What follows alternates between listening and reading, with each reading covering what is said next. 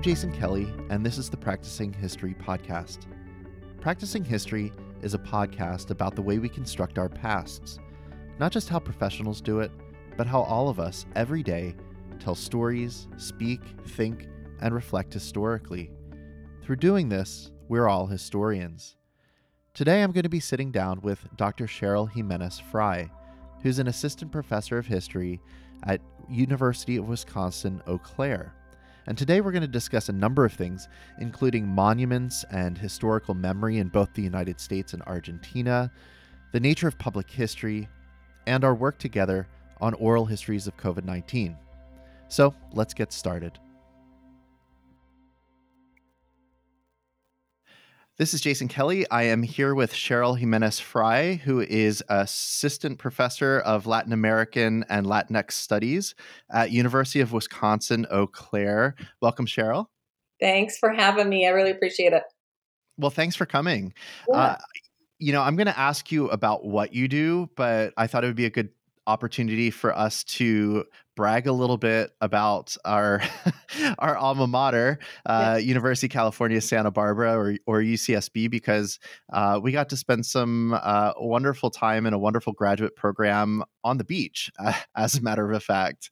And unfortunately, our times didn't overlap, but we've met since. So I was just, maybe to get us started, Cheryl, can you tell us a little bit about your training at UCSB and a little bit about your research? Yeah, absolutely. I mean, we were so lucky, right? Is that I think UCSB it's one of only two campuses in the US that's right on a beach, or maybe it's the only one. In graduate school, I have to confess, I'm sure you were the same, as it's like I didn't spend nearly enough time on that beach. It's terrible. It's, there were moments, maybe when we were kind of coming out of June gloom, where you're like, oh, I have to go to the beach now. And some days I would take a walk along the bluffs. But yeah, you never go to the beach as much as you think you're going to.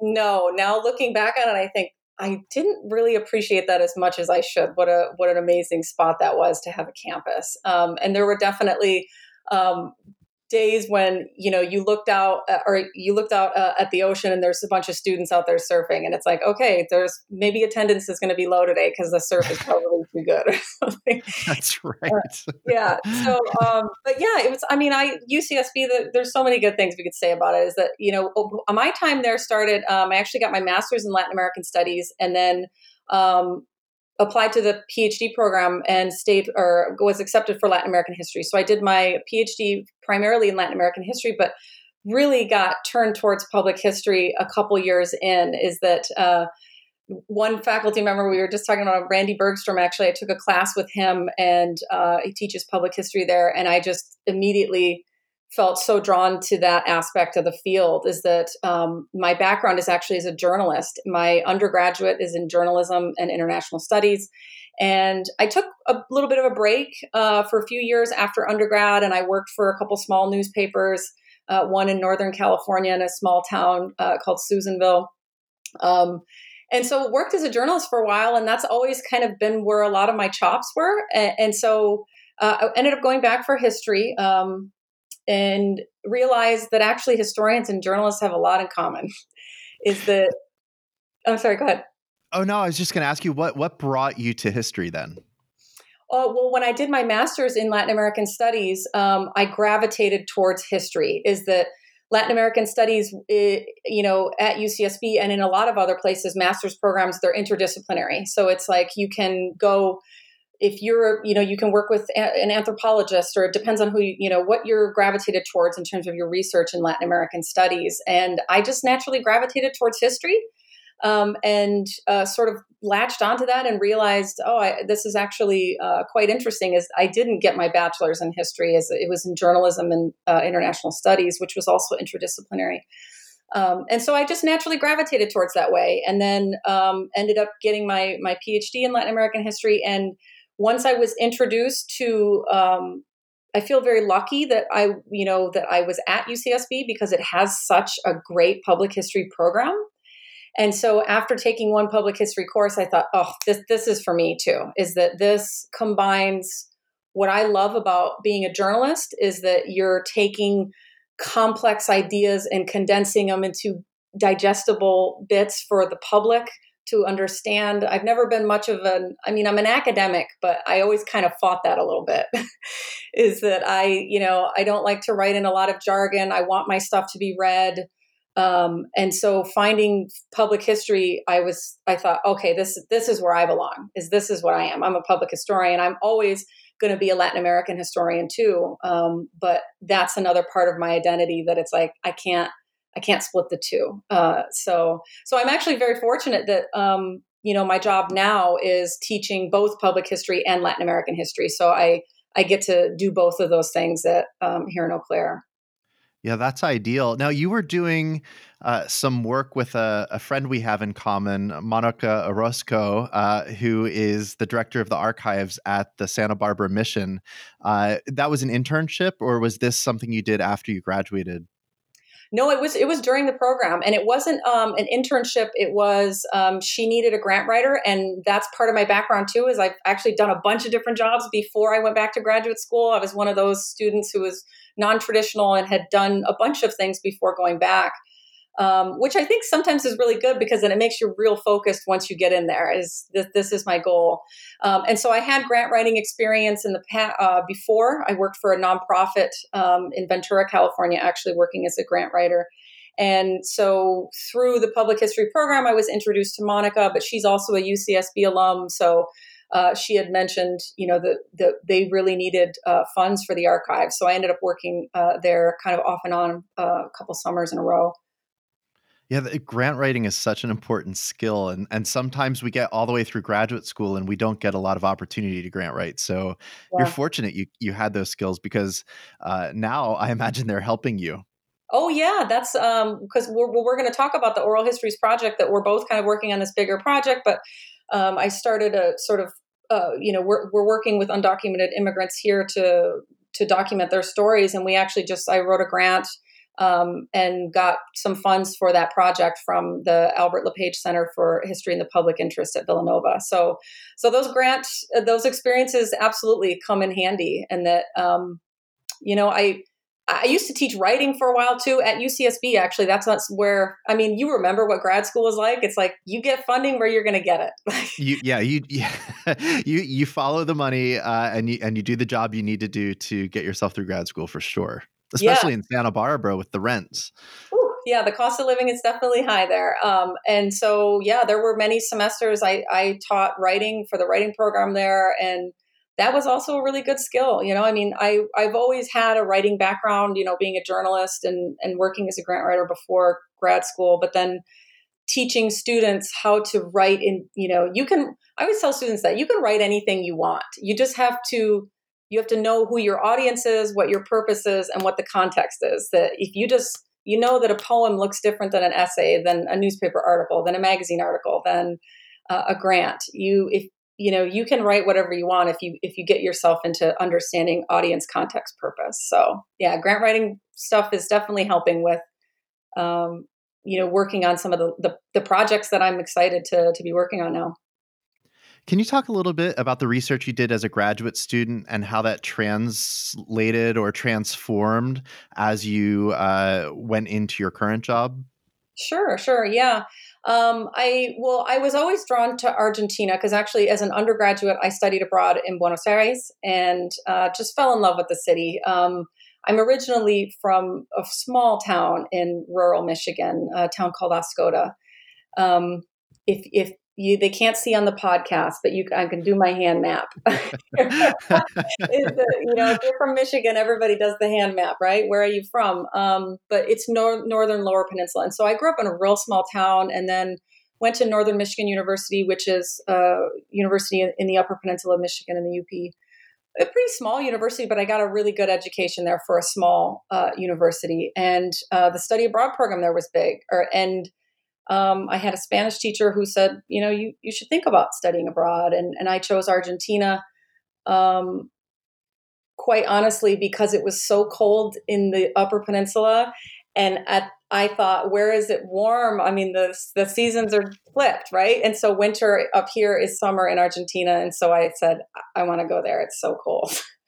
That if there are any graduate students listening to this podcast, one thing to walk away with is choose research where you want to spend time. I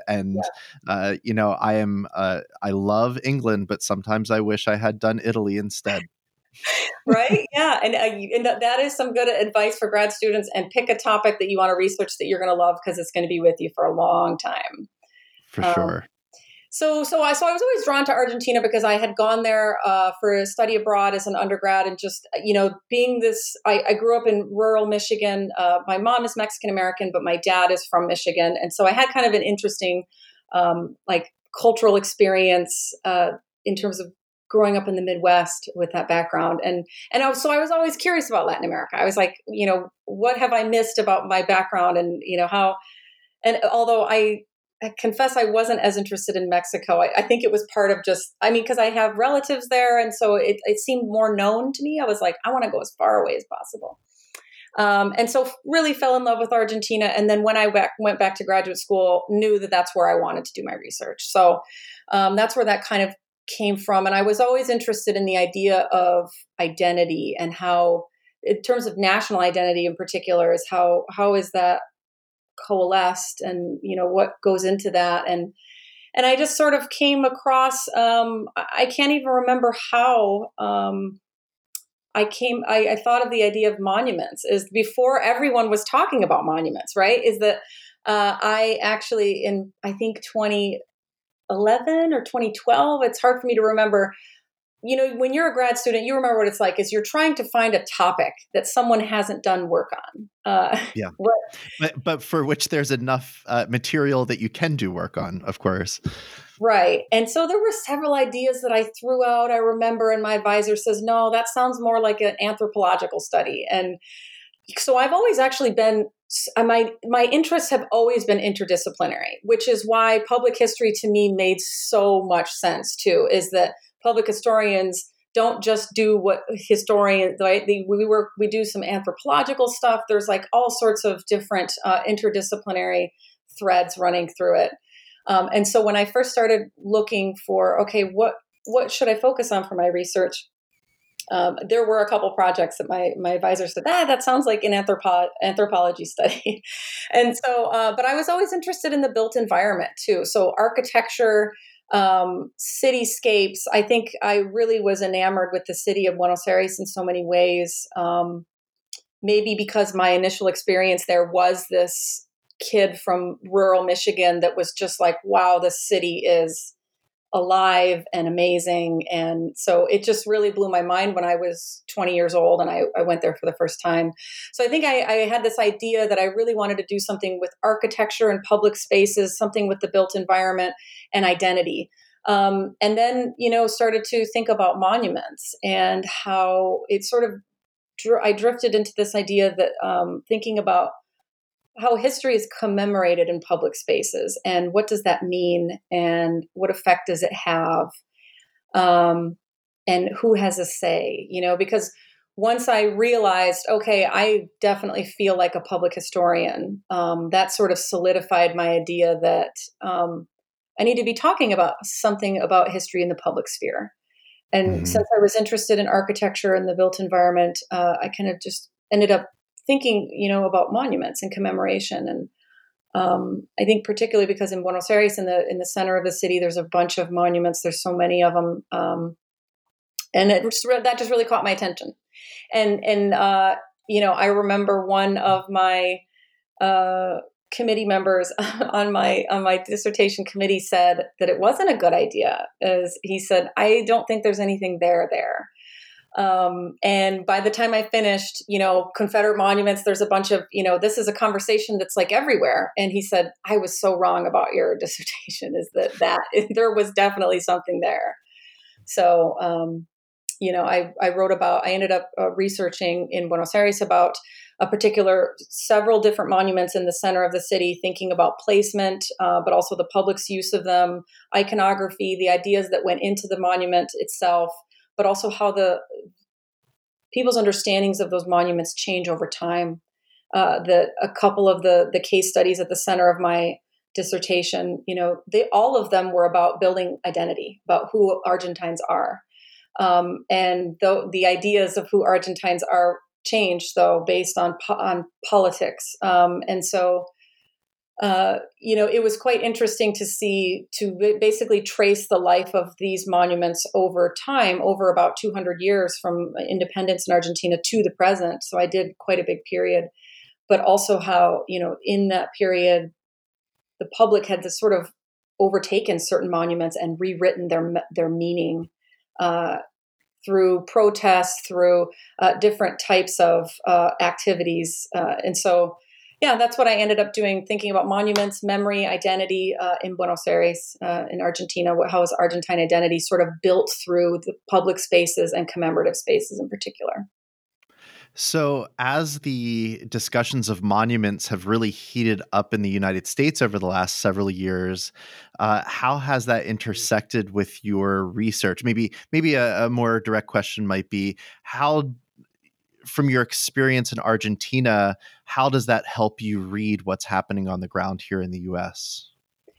Well, I think it's really instructive to see that this isn't just the U.S.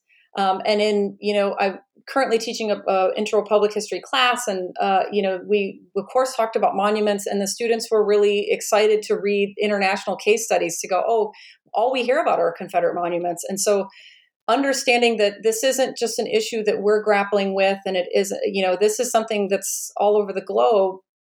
Understanding that our understandings of the past are not fixed, and monuments are. So that's why they're problematic, is that, of course, we as historians, you and I know, we revise our thoughts. We learn new things. We find new sources. We ask new questions. Our work is not static. Our understanding of the past is not static. And so that's why these are problematic. No one would ever say revisionist biologist or revisionist chemist, right? Because they're expected to change their ideas and to revise what we think about the past and its implications in the present. For some reason, historians are called revisionists when we do that, though. And it's like, well, that's kind of what we do, And so understanding, getting outside of the U.S. frame and seeing how other societies have dealt with similar conflicts. Like there is one example that was one of the central case studies in my dissertation. It was a monument of Christopher Columbus that was right in front of the government house, which is called the Pink House, the Casa Rosada. We have a White House, they have a Pink House. And so there was a monument of Christopher Columbus that was put up, was donated by the Italian immigrant community in the early 20th century. And many listeners may know, and I'm sure you may know, is that Argentina had a huge immigration program in the early 20th century. And there's a lot of Italians immigrated to Argentina, Southern Italians. And so that's a strong part of Argentine identity, is this Italian immigrant identity. And so that monument was particularly problematic.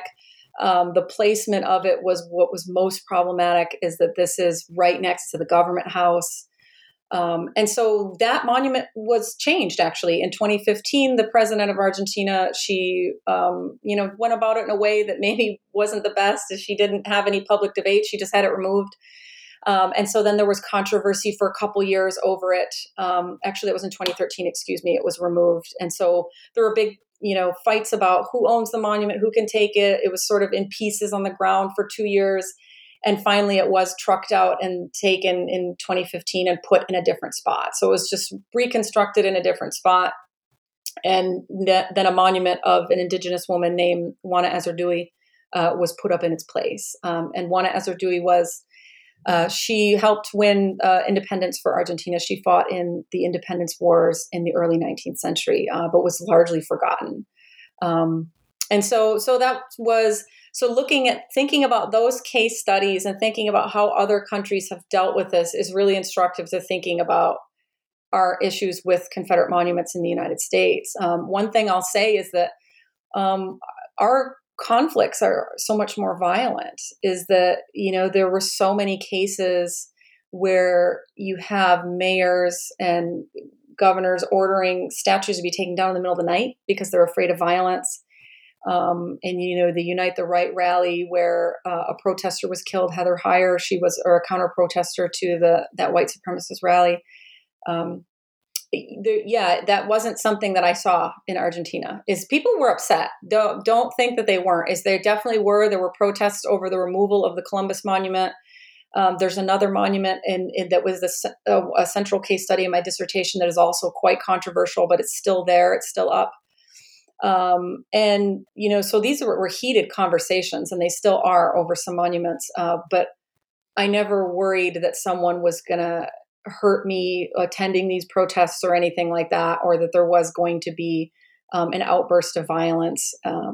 So that is it gives some perspective to what's, the conversations in the United States.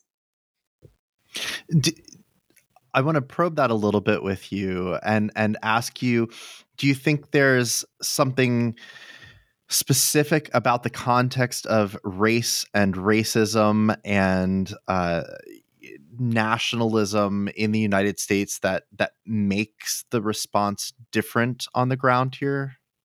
Yeah, absolutely. And I think I actually wrote an article a few years ago for the Public Historian, and it was just for a digital issue, and it was comparing Argentina with the United States, and it was one of those moments where things were exploding. I think it was after the Unite the Right rally in 2017, where everybody essentially, in 2015, we had these discussions after Charleston. After white supremacists went into the Mother Emanuel Church and killed 9 Black parishioners. And so the conversation of Confederate monuments and Confederate flags sort of came up at that moment. Not many monuments were removed. It still seemed too far for a lot of people. As, okay, we can take the flag down, but that seems too permanent. Like, that's the thing with monuments, is that, of course, our initial reaction is sort of like, oh, you can't take that down. Isn't that historic? And that's what it was meant to be there forever. They're meant to be permanent. And so that's the sort of contradiction with our understandings of history and that's where they become problematic. But so we had those conversations in 2015. Nothing really happened too much. 2017, it exploded again after the Unite the Right rally. And I did write this article about thinking about Argentina and the U.S. in this, that really kind of plays into the question you're asking, is that what is it that makes it so volatile here? What is the difference? And from my point of view, it's that the United States, we have had like a lot of countries, we have difficult pasts, we have painful pasts, but as a nation, we have been unwilling to confront them. They're in Argentina. The story is quite different. I mean, they certainly have a painful past. And the more recent past is that from 1976 to 1983, there was a very brutal military dictatorship that took hold in Argentina. And about 30,000 people were killed during the regime under those years of the dictatorship. And essentially they were, anybody that was considered a leftist. It was the military dictatorship was far right wing. They believed that they called them subversives. Anyone that was a subversive, it was really random though at a certain point. They took professors and union members and students, and but then it became kind of random. It was like if you knew someone that they believed was leftist, if they found your name in their address book, then you're also targeted. And so they took people, tortured them. And so now those people, the 30,000 under the dictatorship, are known as the desaparecidos, that disappeared. And so that national trauma was so horrific that, like, when it ended, when democracy returned in 1983, a lot of politicians said, this was so awful, we need to forget it, is that let's bury it. We need to move on in the name of national healing. And, these guys, the leaders of the dictatorship, the generals, they, on their way out, gave themselves immunity and said, fine, we will relinquish power, but you can't do anything about what we did. And so there was just such great anger about that. And so this was a conversation a national conversation in Argentina in the years after the dictatorship, is what do we do with that painful past? And there was a lot of people that said, forget it, sweep it under the rug. And there's, I can't remember who exactly said it, but it was a politician in the years after that said, essentially, we've put so much under the rug that there's a mountain under there now.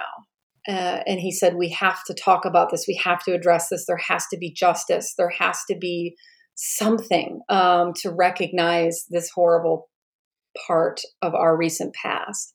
And so they quite admirably did do that. Is they did truth commissions. That they're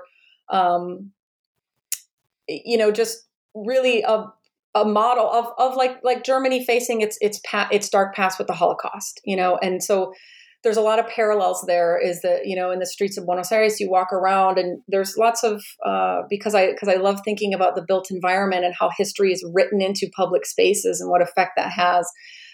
There are so many places in the city that you can't forget the disappeared. You can't forget what happened.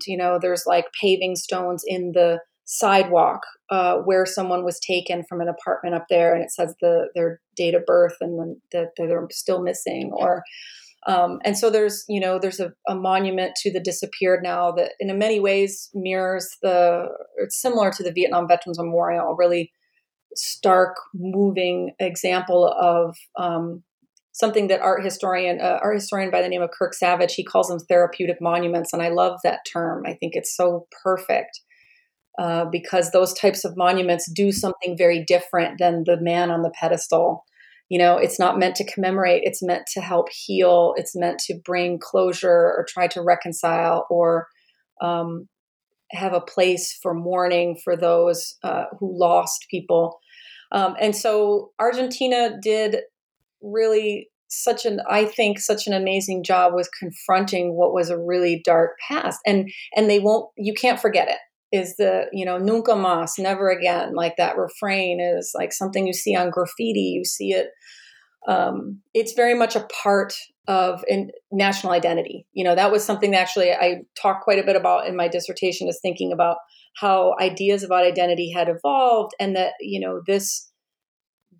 those conversations of facing a dark past and surviving it and being better and to learning the lessons of the past became a part of national identity.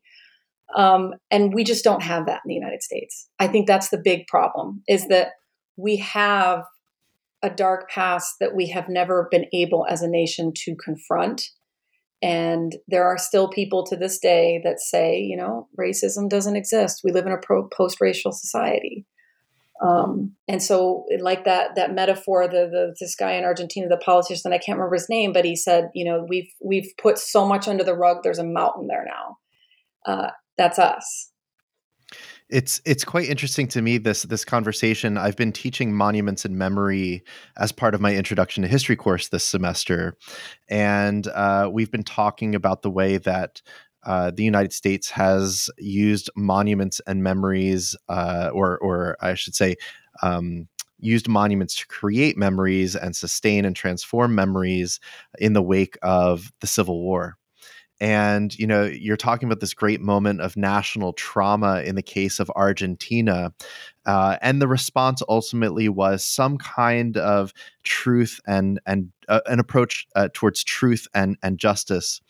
And in the United States, the response in the many decades following the Civil War was in fact to reframe the very conversation about the Civil War, to actually create a mythological past, to create a heroic narrative of the Civil War, of course, that the United States refers to as the lost cause narrative of the South. And that is, you're talking about things like people pretending that there is no such thing as racism in American society.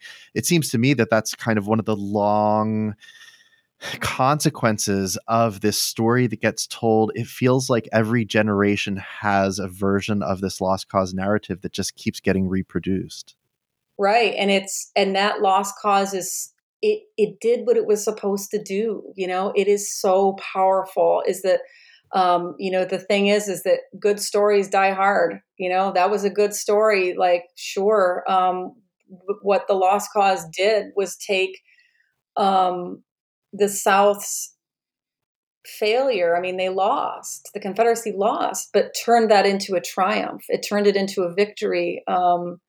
Rewrote the idea of what the Confederacy meant. I mean, you and I know that as historians that, like, I mean, the documents don't lie. Is you look at the documents, the declarations of secession. I mean, they are clear. Slavery was at the center of it. You cannot divorce the idea of maintaining chattel slavery from the Confederacy. I mean, the idea was to create a slaveholding republic, and and the idea, like it sort of just, it always baffles me when people say, "Well, how far is this going to go? You're going to be taking down monuments of George Washington now? Now it's the slippery slope argument is, it's like, okay, well, Washington and Jefferson and yeah, those guys are absolutely problematic. There are some issues there, right? Um, and but those guys actually, they founded the country, and they wrote these foundational documents that we still base our government off of. So that, yes, they're problematic, but they founded the nation. The Confederacy was an insurgent revolution against that nation.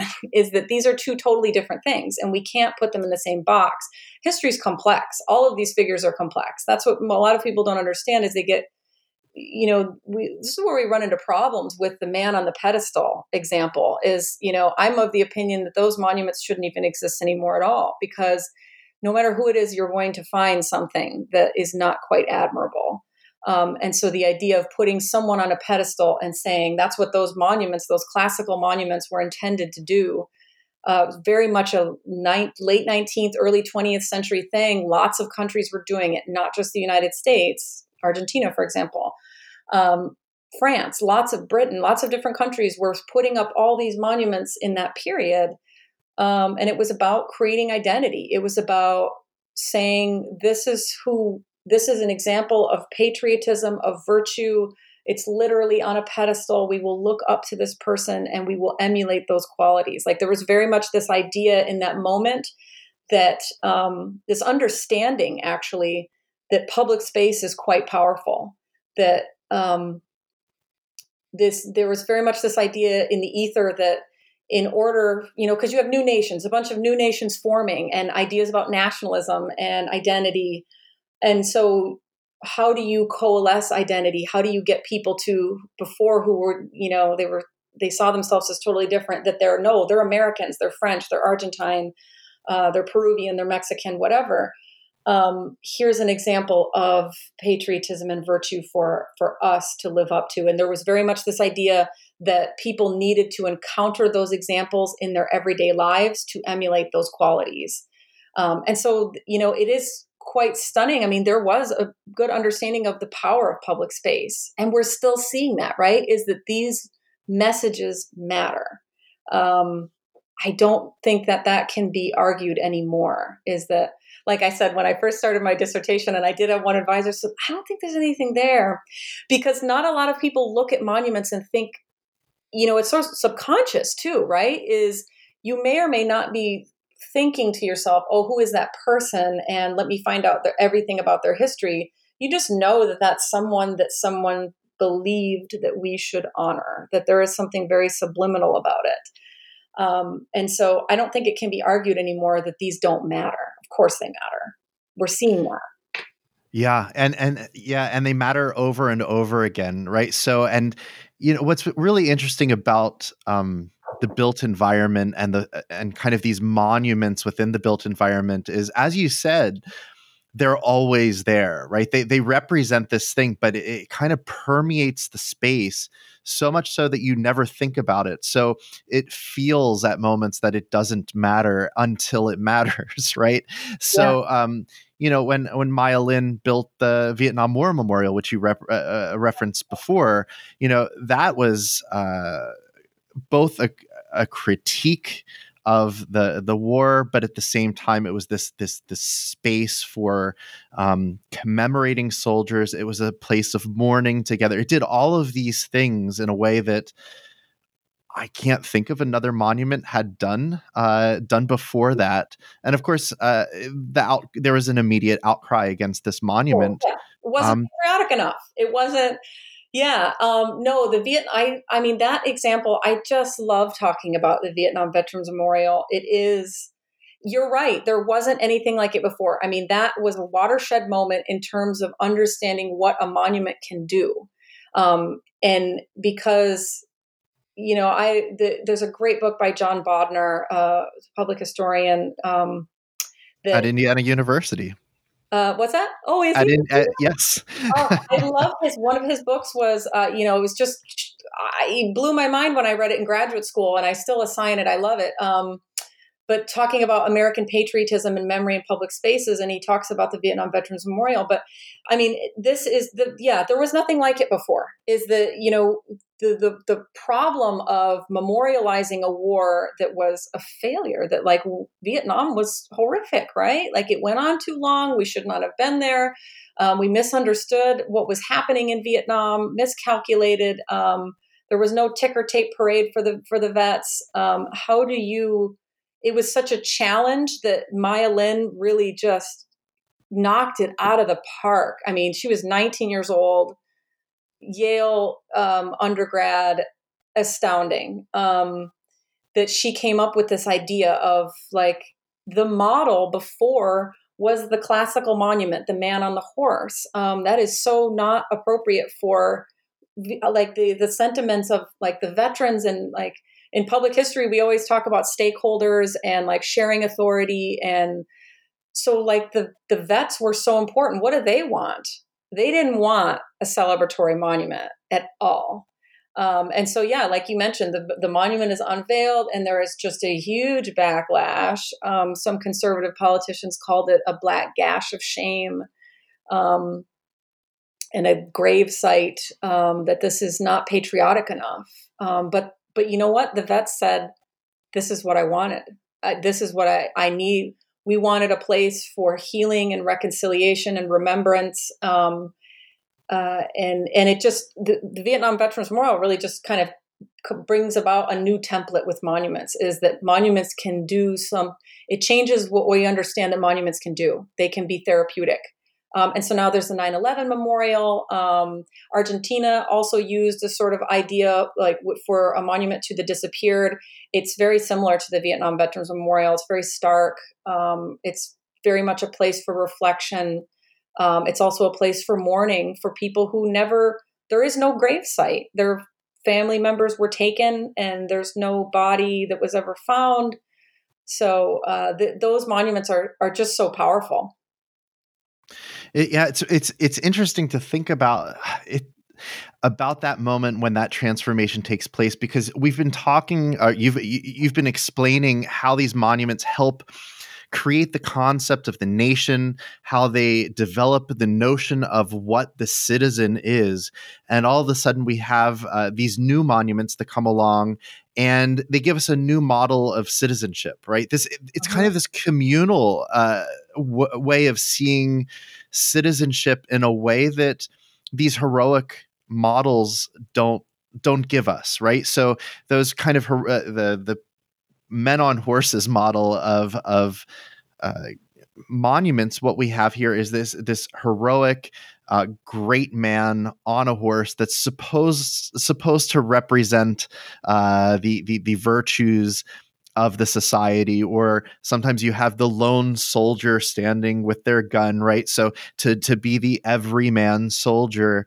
And then you get this other thing. I mean, the Maya Lin is the great example, right? You have all of the names, and nobody is differentiated from anybody else. That I see this as a move from the heroic virtue of 19th century citizenship to, I use the word communal, that I don't know if that maybe not the right word, maybe a collective, a space for, as you've said, collective reflection.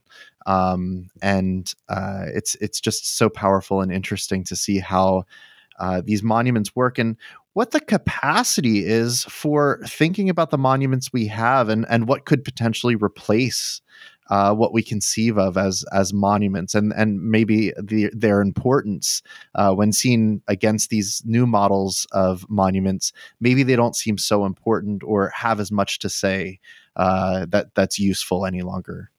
Yeah, exactly. Is that maybe this isn't, I mean, I am of that opinion, is that these aren't, these are very much a late 19th, early 20th century thing. We think about things in a different way.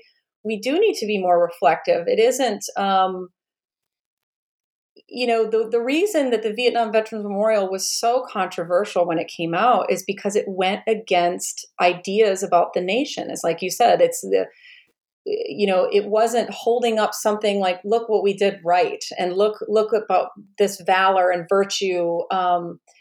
It was, we did something wrong. This was a tragedy, and so many people died. I think it was 60,000 soldiers, but not just them, but PTSD after. I mean, it's just a national tragedy, and what do we do with that? And so the monument contradicted all of these ideas of the nation and like exceptionalism, and we admitted that we did something wrong. And I don't know if you've ever noticed, or if you've been to or I'm sure you've probably been to the Vietnam Veterans Memorial. There is, Maya Lin was forced to add the statues, the three. That was the compromise, is that conservative politicians were upset. It was not patriotic enough. So she's added the statues. And there is a quote, and I know it's in John Bodnar's book. It always resonated with me that there was a member of Vietnam veteran who was on the planning committee who said, aesthetically, the monument did not need the three statues, but politically it did. Mm-hmm. And so Mm-hmm. they understood that it was a political compromise to make it palatable. The interesting thing is this monument is now seen as sacred, is that it is such a solemn place for contemplation. I don't think anybody would criticize that monument now, but in that moment it was not patriotic. And then Bodnar in his book points out, he puts it, the way he explains it is it's a conflict between vernacular and official memory. Is that vernacular is the people and what we want, we want to atone for these dark parts of the past and recognize them, but official memory won't allow that because it's contradictory to the official ideas of the nation, of patriotism, of virtue, of exceptionalism. And that's something, like, just circle back to the original question, is that Argentina was particularly good at, is saying, no, this was awful and we have to talk about it. And it doesn't make us less of a nation, or it actually makes us better. And there's a lesson. We have to learn the lesson here. Never forget, because we can't let it happen again. And the problem is in the United States, it does keep happening again, right? Every time a Black American is shot, an unarmed Black man is killed by police, we say the same thing. How does this keep happening? The same things. It's like we are in deja vu over and over and over again. We're stuck. We're not looking at ourselves critically as a nation. And that is something that, those monuments, it's like, the Confederate monuments, that people want to defend them. They just don't want to have an unvarnished critical look at who we are as a nation. I mean, part of it is a lost cause, and it did what it was supposed to do. It clouded everything. It clouded the idea of the Civil War, or what the real history of the Civil War. And so we're still fighting those battles. We do feel stuck as a nation in so many ways in terms of those memory struggles.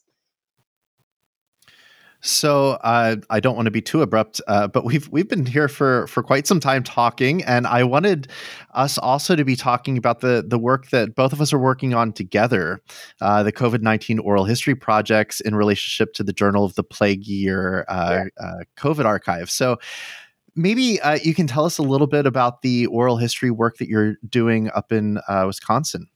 Sure. Yeah. I was just thinking, because earlier you said, I don't know, we could talk for 15 minutes. And I thought in my head, yeah, we'll probably talk for like 2 hours. If we could, If we were left to our devices, we would be here for quite some time, I'm sure. Whatever people listen to our podcast, I don't know. But so we should get to the Oral Histories Project, because that's, that essentially, I think I had heard about the project through you. I remember you had said a few things about it on social media, and I I think you came into the project in the same way that I did. Correct me if I'm wrong, but I mean, we were all thrown into COVID, right? Is that I had a group of public history students in the spring. They were working on a museum exhibit. There was just no way. I tried to rework the project once we all went online. And it just wasn't going to do justice to the original project that the students they had researched and were planning this exhibit. And I think I contacted you about the project and said, this seems really interesting to start doing oral histories. And that's when I went to my students and said, okay, you got two options. We can continue our other project that you've been working so hard on we can do a digital exhibit. It's going to be pretty limited.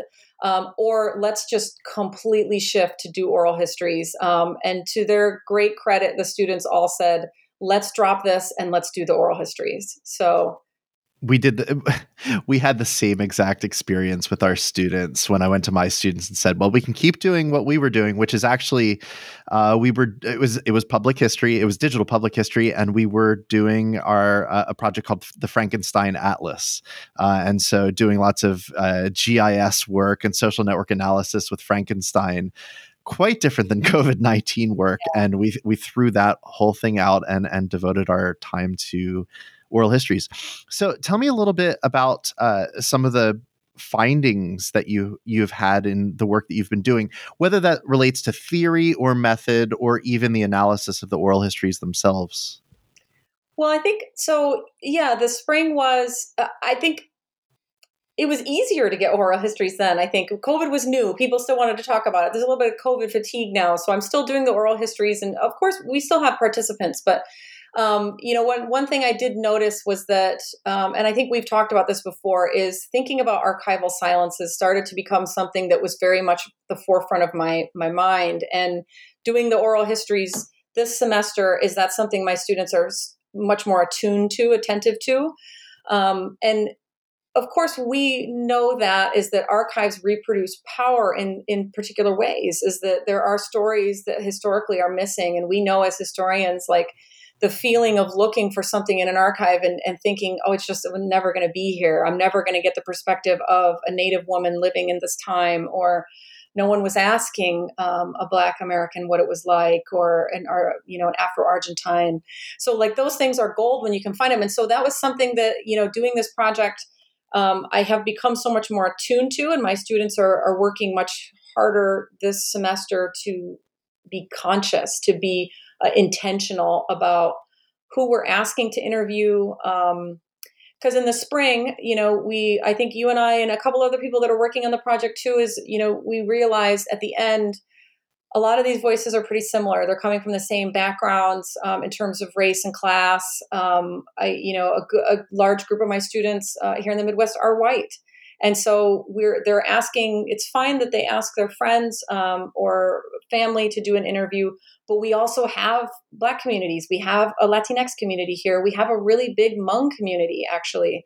And so we need those voices in the archives too. And so I've tried to be very intentional in the second round of interviews that we're doing now, in that students are branching out much more. And I don't think that was an intentional thing on the part of students in the spring. They weren't intentionally trying to just get certain perspectives. That's just where they gravitated. And we hadn't talked about archival silences. So that's definitely something that, in terms of teaching and the material that we're trying to gather, we're trying to grab those voices that fall through the cracks, that quite frankly, a lot of people don't think about when they think about the rural Midwest. Is they're not thinking about communities of color, but they're certainly here. So that's something that we're being more attuned to, and that kind of dovetails into the project with undocumented immigrants that I'm doing with a colleague in Spanish. Can you talk a little bit about that project on undocumented immigrants? Sure.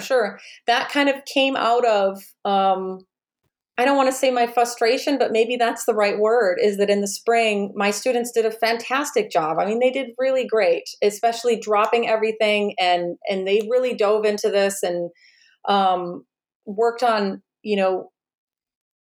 methods behind oral history and really trying to understand it and being good interviewers, and they did a great job.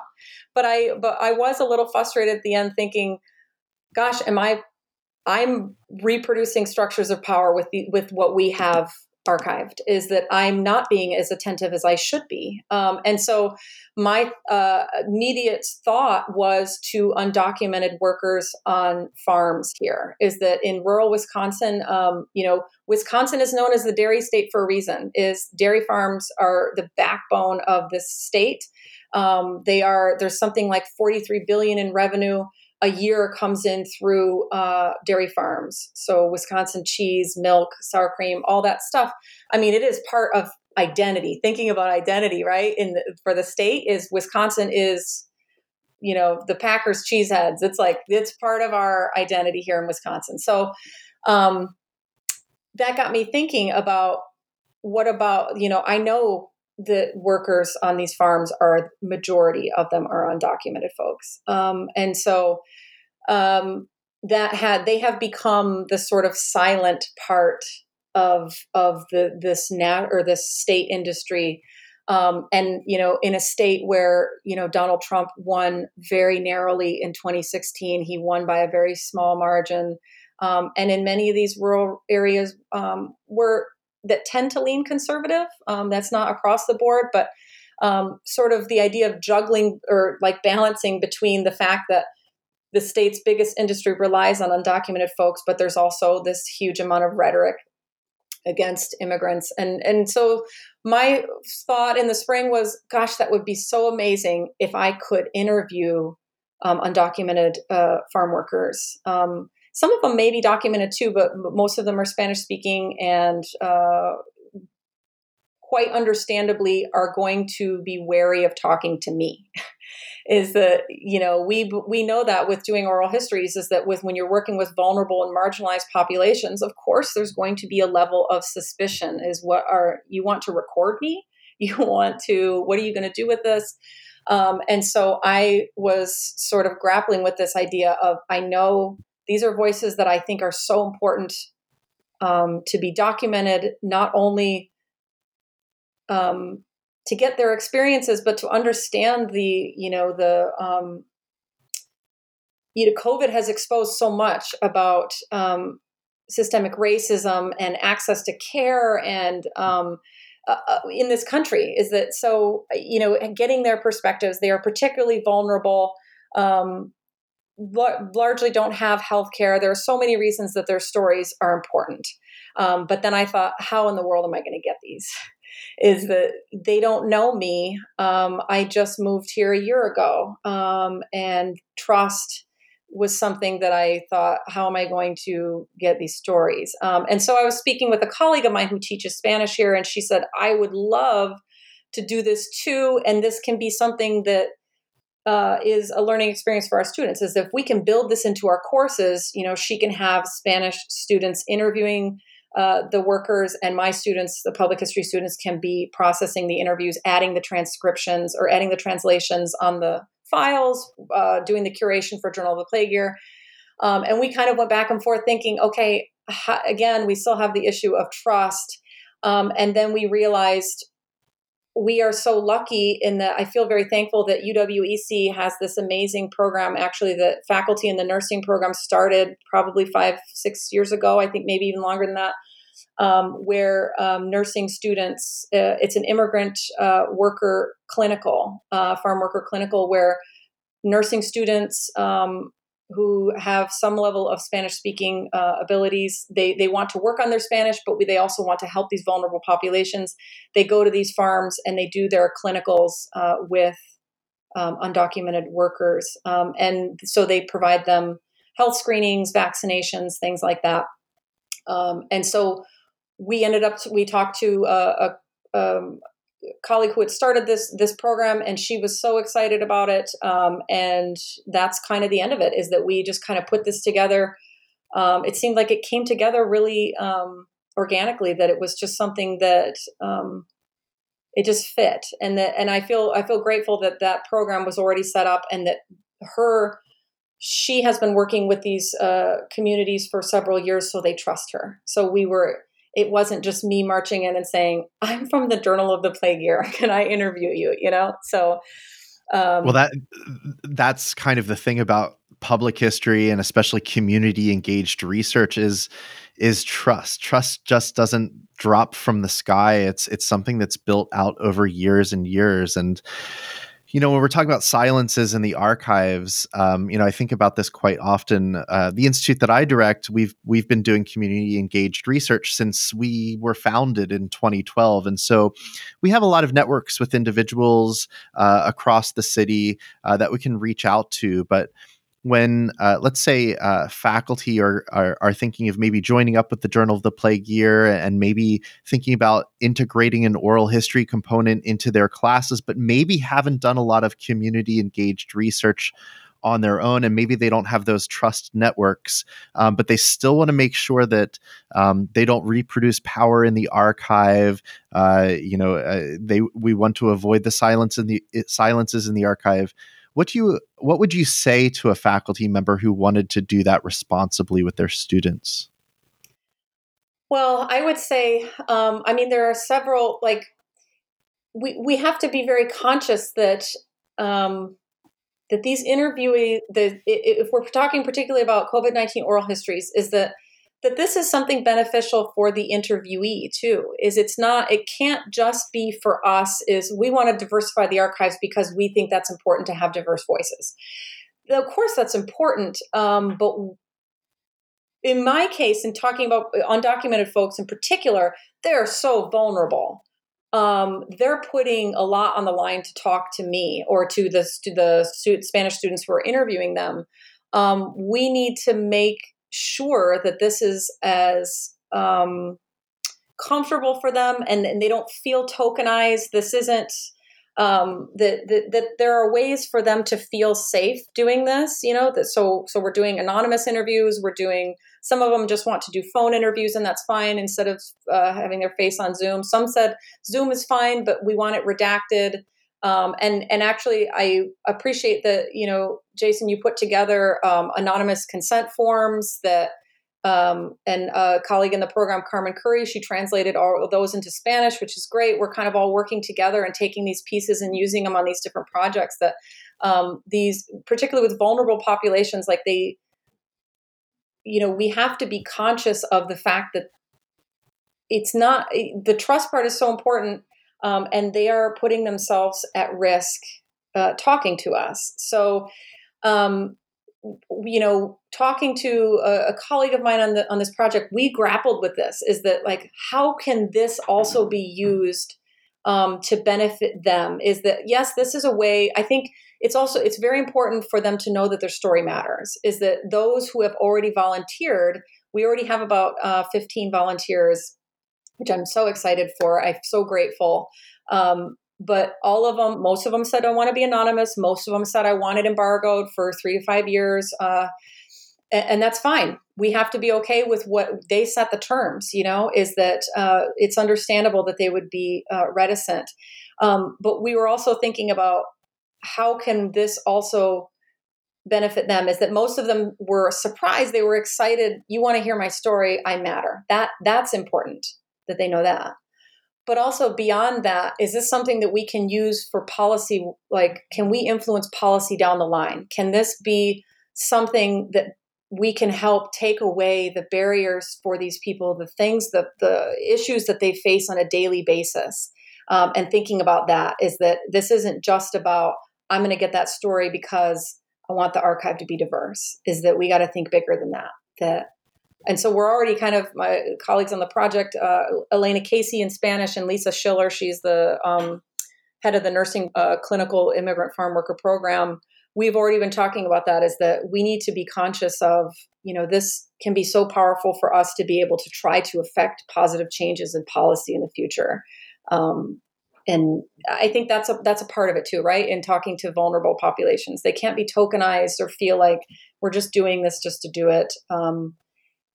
Make it as comfortable for them as possible, and try to you have to network and find connections in the community for them to have that level of trust, because sometimes there are archival silences because marginalized communities don't trust the archives. They don't trust officials, So sometimes it's not that people aren't asking the questions. It's that, why would I give it to you? Yeah, it's that long history of colonialism and the university and academia's deep participation in the colonial projects around the globe, of course. So, the university does have to recognize its historic place in actually creating a situation in which, in many cases, it shouldn't be trusted.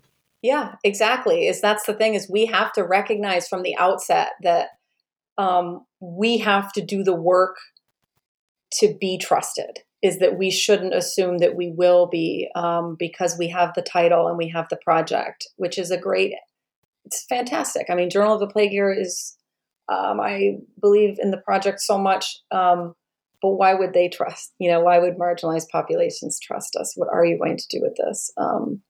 That's very understandable, that long history. So, thinking about maybe taking a bird's eye view at public history broadly, as a practitioner, you've probably seen some changes happening, and I'm imagining that COVID-19 is going to be a pivot point to some extent, affecting all of the work that we do as scholars. But I'm just wondering, are you seeing any large transformations or high level transformations happening in public history? Do you see a future direction in public history, perhaps that looks a little different than what we've been doing for the past 50 years, let's say? Well, I think there's a lot more attention to marginalized stories, to LGBTQ histories, to Latino stories, and I think in terms of the field, yes, the field has been overwhelmingly white for too long. Is that, I mean, I knew that too. Actually, being someone who is Mexican American and getting into public history, is that I was very conscious of that when I first started studying public history. Is that most public history texts and were stories about the United States, or public history practitioners were generally U.S. history practitioners too. They were generally trained in U.S. history, and I think actually the job that I have now, which I'm so thankful to have, and it's worked out in so many ways, is that I think I think they had expected a U.S. historian, because most public historians are U.S. historians. And so I remember, who are my colleagues on the department were so pleased. They were so excited. Oh my gosh, you also study Latin America. Is that I think that's going to change, is that there is a shift in that it's a global movement, is that thinking about public history on a global level. There are other places like Canada and the UK and Australia that have had strong public history programs and training and presence in the field for several years. But Colombia is also rising in terms of public history. Brazil, several places in Latin America are, in terms of like rising public history thinkers and work. And, that is really something that I think it is such a fantastic change, well overdue, and is something different in the field that I think is on the horizon. Fantastic. And then I have one more question for you. I tend to ask folks this question when I bring somebody in for a talk at the IUPUI Arts and Humanities Institute. I will often end our conversation asking them, do you have a suggestion of a book we should read, or a person we should be following on social media, or just maybe a cultural object that we should be paying attention to? Do you have something you want to share with us and encourage us to engage with? Ooh, there's so many books. How do I choose one? Do you want a book on monuments? Sure. A book that I love is Kirk Savage's Monument War. I think Kirk Savage I think he's just awesome. That's another one of those, books that I read as a graduate student and thought, this is just there's really something here. And so he was talking about monuments years ago. And, Monument Wars is an in-depth study of the capital of Washington, D.C. And so it is about the National Mall. You did talk about the Vietnam Veterans Memorial in there, but a lot of other monuments too. And it's just really fascinating. I think it's such a great long history of this one place, because I do love cities and the built environment and thinking about public space and history. I love the attention to just one city and thinking, and it's our capital. It is. There's so much to be said, and that's just a fantastic book. That will be my recommendation. Kirk Savage's Monument Wars. Well, Cheryl, as always, it's so wonderful to sit down with you and talk to you. And we always have such good stuff to talk about when we do get a chance to sit down. So it's nice that we got to record this one. And I'm pleased that you're letting us share it with the folks who are listening to the podcast. So thank you. Yeah, thanks for inviting me. I'm honored to be on the podcast. And, if we can't get together at NCPH for the annual UCSB alumni public history dinner, this is going to have to do, right? Because COVID time. So this is all right. Thanks so much, Jason.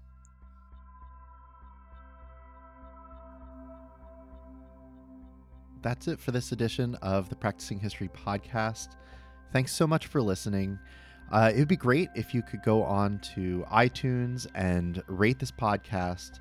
And also, if you are interested, to go to my website at jasonmkelly.com and sign up for the newsletter, which has lots of other information that I send out on a semi-regular basis. If you want to follow me or contact me through social media, my social media is at Jason_M_Kelly. And finally, until next time, please stay well and take care of each other.